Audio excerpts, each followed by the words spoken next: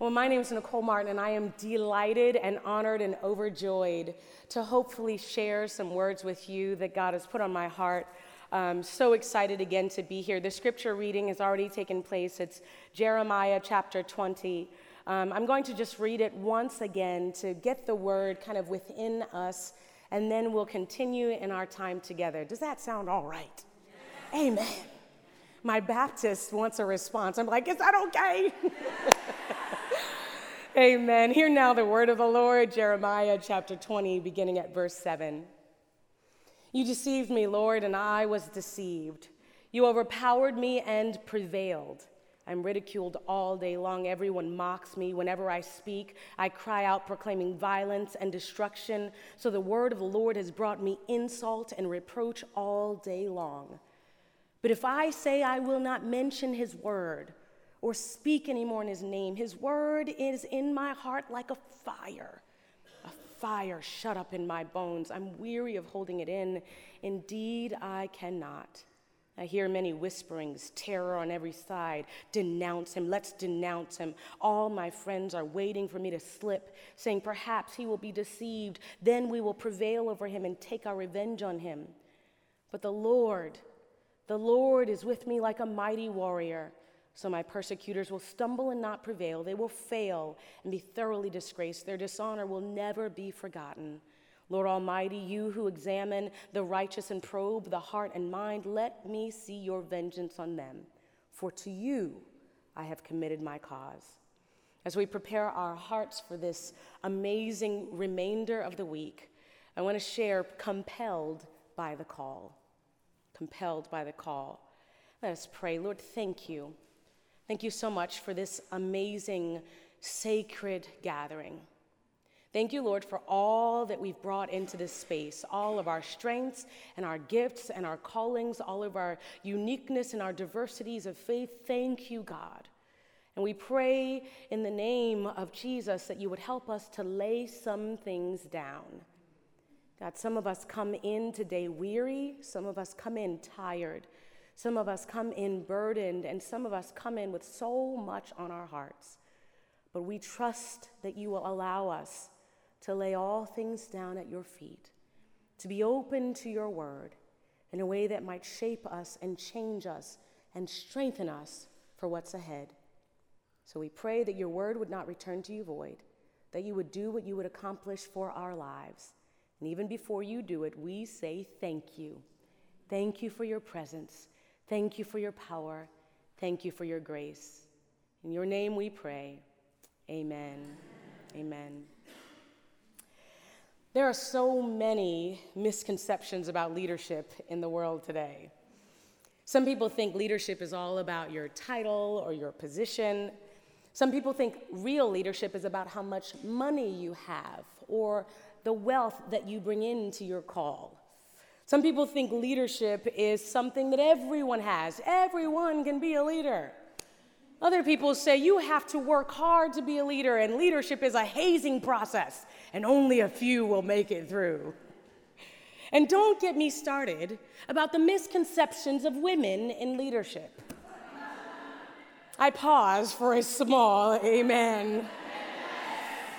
While most of us have jumped this hurdle of what it means to be a woman in leadership, all of us dwell in concepts with people who don't quite yet understand. Some people think women only lead when it's in the context of the home. Others think the only valid place for women to lead is in the marketplace. Some people think women should only lead from the side, please and thank you. Others think women need to take the charge and the only respected leadership is at the head. Are leaders only leaders when we shepherd women, or are we only leaders when we can shepherd the hearts of men? Is our leadership authenticated by the academy, or is it authenticated by the institution of the church? If we're not careful, we who have embraced this wonderful call to lead can find ourselves polarized by the various descriptions and misconceptions of the leadership we have. And if we're not careful, we can find ourselves lost in defining who we are and forget who made us who we are. And remember, the final and most important word on leadership comes from God. If we're not careful, when we get caught up and tossed in the definitions of leadership, we will forget that leadership is a calling from God. And it does not matter what a church or denomination says. It does not matter what men or women say. It does not matter what the academy or an institution says. Leadership is a calling from God. And I believe that God is raising up for such a time as this women who are called to lead. Women who are called to lead in the home and in the marketplace. Women who are called to lead in the institution and in the academy. Women who are called to lead from the side and charge from the front. I just believe it in my heart that God has called us for such a time as this. And as God is calling us up, God is raising us to not be intimidated by the systems at work against us. Because if you didn't know it already, there are just a few systems at work against you. There's the system at work against our young girls, forcing them to focus more on how they look than on what they put inside. There's a system at work against us that when we take bold steps ahead, there's always some voice that tries to push us back. And the worst things about these systems are not the things that they say out here, but the impact that it has in here. And after this series of microaggressions, the worst thing for a woman leader is to start to believe the junk that the enemy tries to feed us. When the outside becomes the inside, that's when leaders ought to fear. And this is exactly what's happening in our society today. I love the theme of our time together because we are indeed leading in times of division and fear. And the worst part about these times, my sisters, is not what happens in politics. It is not what happens in our denominations. It is when all of that stuff gets in here. Because when women begin to internalize the issues that divide us, when we begin to internalize the fear, then we become who people say we are. And if God is the one who calls us, then only God gets the right to define us. This is what I love about our text today. Jeremiah is like the quintessential prophet because he was indeed called in a time of division and fear. Talk about a salmon. I mean, really. Jeremiah is the salmon swimming up the stream. Everybody says it's going to be okay. Jeremiah says you're all going to hell. Well, not exactly, but certainly going to Babylon. I mean, everyone says, don't worry, just be fruitful and prosper. Jeremiah says, no, be barren because we're all going to die. And really, he does say this awful message. And if there's ever a time to test the calling of God, it is when we are called to say something that causes us to swim like salmon upstream. And if we are preachers of the gospel is not going with the flow of culture. We are called to be salmon, to be spiritual salmon. Maybe we'll have salmon for dinner, but we are called. I'm slightly digressing, but we are called to be gospel warriors that will minister a gospel that is not going with the flow of culture. And that requires a certain layer of DNA within us. So as we ask this question, like, what does it look like to lead in a time of division and fear? I believe this text, the story of Jeremiah, gives us just a few hints at how we can live and lead in a way that honors God. And the first thing that we learn about this type of leadership from Jeremiah is the fact that godly leaders have to lead knowing that we are divinely deceived. Godly leaders must lead with an understanding that in some way we are divinely deceived. Look at how Jeremiah opens this portion of the scripture. He says, you deceived me, Lord, and I was deceived. You overpowered me, and you prevailed. I'm ridiculed all day. Everyone mocks me. Whenever I speak, I cry out proclaiming violence and destruction. So the word of the Lord has brought me insult and reproach all day. Haven't you been where Jeremiah is here? God, every time I try to do your will, it feels like I'm fighting against the goads. Every time I try to speak your word, every time I speak up for what I believe you're calling me to do, I feel like I get pushed back 5 more steps. Jeremiah, I believe if he were here with us now, what he's saying is kind of like, if I knew then what I know now, I might not have said yes when you called. If I knew then what I know now, I might not have said, let it be unto me as you have said. Isn't that how you first felt about seminary? If I knew then, when I was applying, what I know now in the classroom. And in some way, I recognize that God has orchestrated this bit of deception. Because if we did know what it took to lead when we first accepted the call, most of us would have said, thank you very much, but no thanks. It's actually what I said to my husband the first time he asked me out. No, thank you. So nice of you. How sweet. No thanks. But the calling of God can feel like that. The immediacy, if we knew at the time of the call what we were getting into, we would not have recognized what God was calling us to do. But perhaps God allows a little bit of deception in order for us to go where he wants us to go. Because if we did know then what we know now, we would not have stepped into the place where God needs us. And part of this deception happens in our lives because I believe there are some things you don't need to know until you go where God is calling you to go.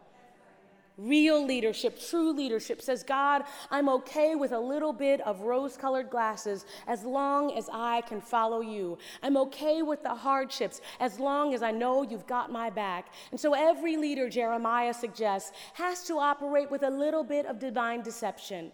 And here's the best part of this deception. While our deception is focused on our short-sightedness, God is never deceived. He knew who we were when he called us. He understood our faults and our weaknesses when he called us by name. He knew our issues and our insecurities, and he still said, I want you to go. And while we might struggle with a little bit of deception, God says, I know exactly who you are, and I'm still calling you to go. So maybe he deceived us so that we would say yes, but our deception does not belong to God. God is never deceived. So godly leaders, Jeremiah suggests, have to operate with a tiny bit of divine deception because sometimes you don't need to know it all in order to go. But secondly, godly leaders, Jeremiah suggests, have to operate with a tiny bit of divine discontent. Jeremiah says, if I say I will not mention his word or speak his name anymore, his word is in my heart like fire. Fire shut up in my bones. I'm weary of holding it in. Jeremiah reflects that the calling of God will always include an element of pain. And my sisters, I have prayed about this for a long time. God, is there any way that we can get through this without it being so painful? God, is there any way that I can draw closer to you without a crisis? I promise I'll come. I promise I will pray without being severely depressed. I promise I will. But there is an element of leadership that also requires a comfortability with pain. Sometimes that pain happens inwardly because real leaders, true leaders, are never truly content. We are never okay with the status quo. We want to push against that. We're never okay with success as it is. We want success as it can be. We're never okay knowing that things are okay where they are. We're always thinking about the next step. And this pain is not just inward like fire in our bones. It's also outward with the taunting of his friends. Jeremiah didn't have anybody he could talk to. And any good leader knows that it is lonely at the top. And sometimes it's lonely at the bottom. And in this text of Jeremiah is talking about the pain of trying not to go where God wants him to go, but also the pain of what happens when you get there. And that, can I just say, my sisters, one of the joys of this time together is that God has a way in fellowship of easing our pain. That when we talk with each other, when we share our testimonies, when we listen to each other's stories, we recognize that we don't hold divine discontent by ourselves. We share divine discontent. We share some collective pain. And when we recognize in the sharing that we have the same pain, we can move forward in a togetherness to press forward through that pain. Divine discontent could be the fertilization of our souls. That there ought to be a little bit of something in you that says, I've got to press beyond what is to make it to something that's not there. And that leads to what I believe might be a hint at what Jeremiah is suggesting. for leaders in this text. Not only are godly leaders divinely deceived, not only are godly leaders divinely discontent, but godly leaders, Jeremiah would suggest, are also divinely driven. We are driven by something larger, bigger, and way beyond ourselves. He says in verse 11, "But the Lord is with me like a mighty warrior. So my persecutors will stumble and not prevail. They will fail and be thoroughly disgraced. Their dishonor will never be forgotten." And then he continues, "Give praise to the Lord, sing to the Lord. He rescues the life of the needy from the hands of the wicked."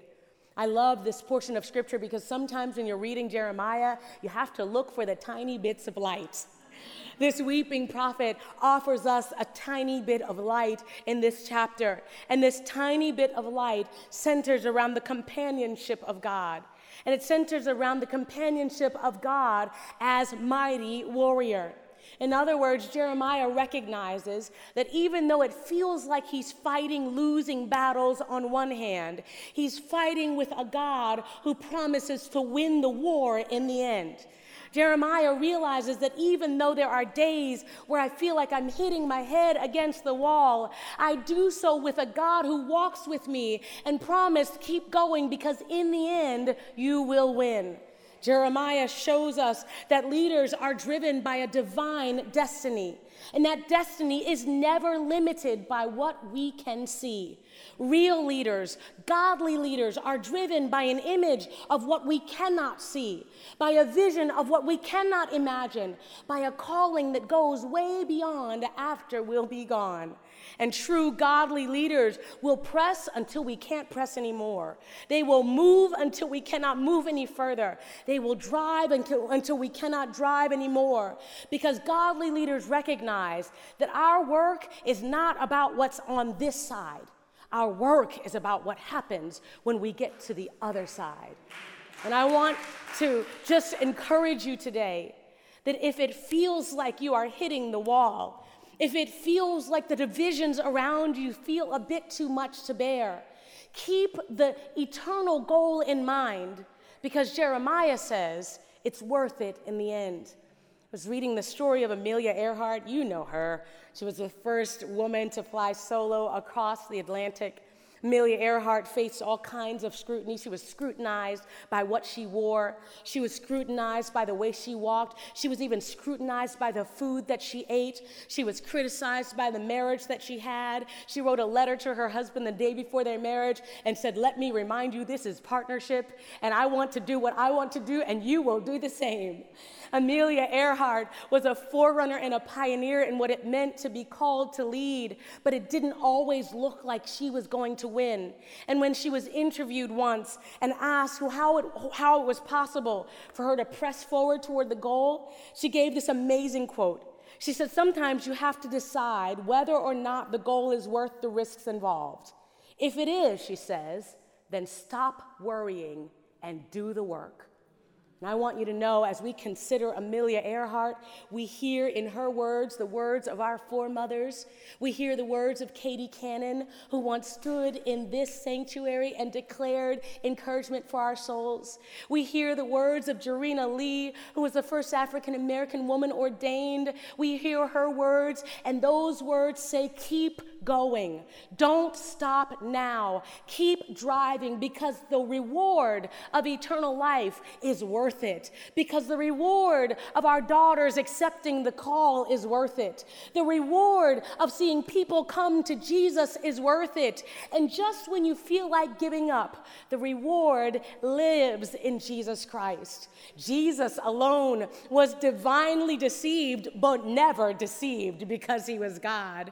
Jesus alone was divinely discontent, never satisfied with life as it was. And Jesus alone was divinely driven past the cross, driven to the grave. And as my Baptist preacher in me says, on the third day he rose with power in his hand, and that same power lives in you. So keep pressing amid the divisions. Keep pressing sing in the midst of your fears, because God has not given us a spirit of fear, but of power and of love and of a sound mind. And let the church of Jesus Christ say, amen. Amen.